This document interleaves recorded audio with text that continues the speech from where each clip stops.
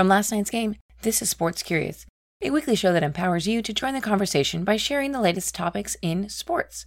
Thanks for joining us this week. I am your host, Amy Butchon-Siegfried, and this week we are getting really excited because we are 1 year out from the Summer Olympic Games in Tokyo. Now, no surprise, they are already off to a better start than Rio, and there are a few new athletes and events in the spotlight that we will talk about today, so you can get excited about it. Thanks to Playmaker 2 for your review of this great podcast that you say packs a punch. It's a great podcast that gives me short, informative overview of current goings on in the sporting world. I would highly recommend listening in. Thanks so much, Playmaker 2. With that, let's get started. Baseball and softball are on the dance card for the first time in 12 years.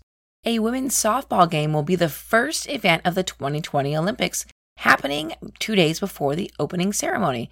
And giving a new meaning to You Glow Girl, the game will be played in Fukushima, the site of the 2011 nuclear plant meltdowns. Karate, skateboarding, sport climbing, and surfing will make their Olympic debuts in Tokyo. They're hoping that by adding these sports, more millennials will fall in love with the Olympics. That being said, don't count out the quote-unquote old guys. There's talk that 47-year-old surfing icon Kelly Slater might make a run at the inaugural event in Tokyo. Don't worry, some of your favorite Americans are expected to return to Tokyo. The U.S. women's soccer team is eyeing their first World Cup Olympic back-to-back championships, something they've never done before. Simone Biles will be the veteran on the gymnastics team. The flying tomato Shaun White could swap out a snowboard for a skateboard. And the queen of U.S. track, Allison Felix, is on her journey back after an emergency C-section in November sidelined her. We're not the only ones excited about the games in Tokyo. The sponsors are clearly excited about the games, with $3 billion already spent on domestic sponsorships. That's a record 3 times more than any other Summer Olympics. Who else is excited about the Olympics? Mother Earth. Why? Because the medals will be made out of recycled gadgets, i.e. that old cell phone.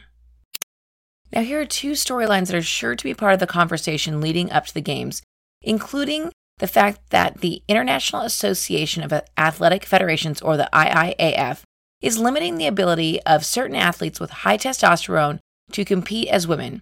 So enter South African runner Caster Semenya, who claims the IIAF used her as a guinea pig to see how regulating her testosterone levels via medication affected her performance on the track.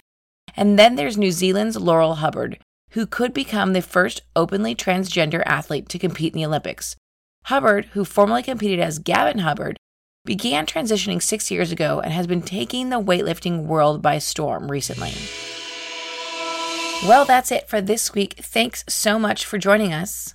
I really enjoyed last night at a networking event, blowing people's minds with some of these things. No one knew that sport climbing, surfing, and karate were coming to the Olympics. So enjoy that moment that you feel like the smartest person in the room.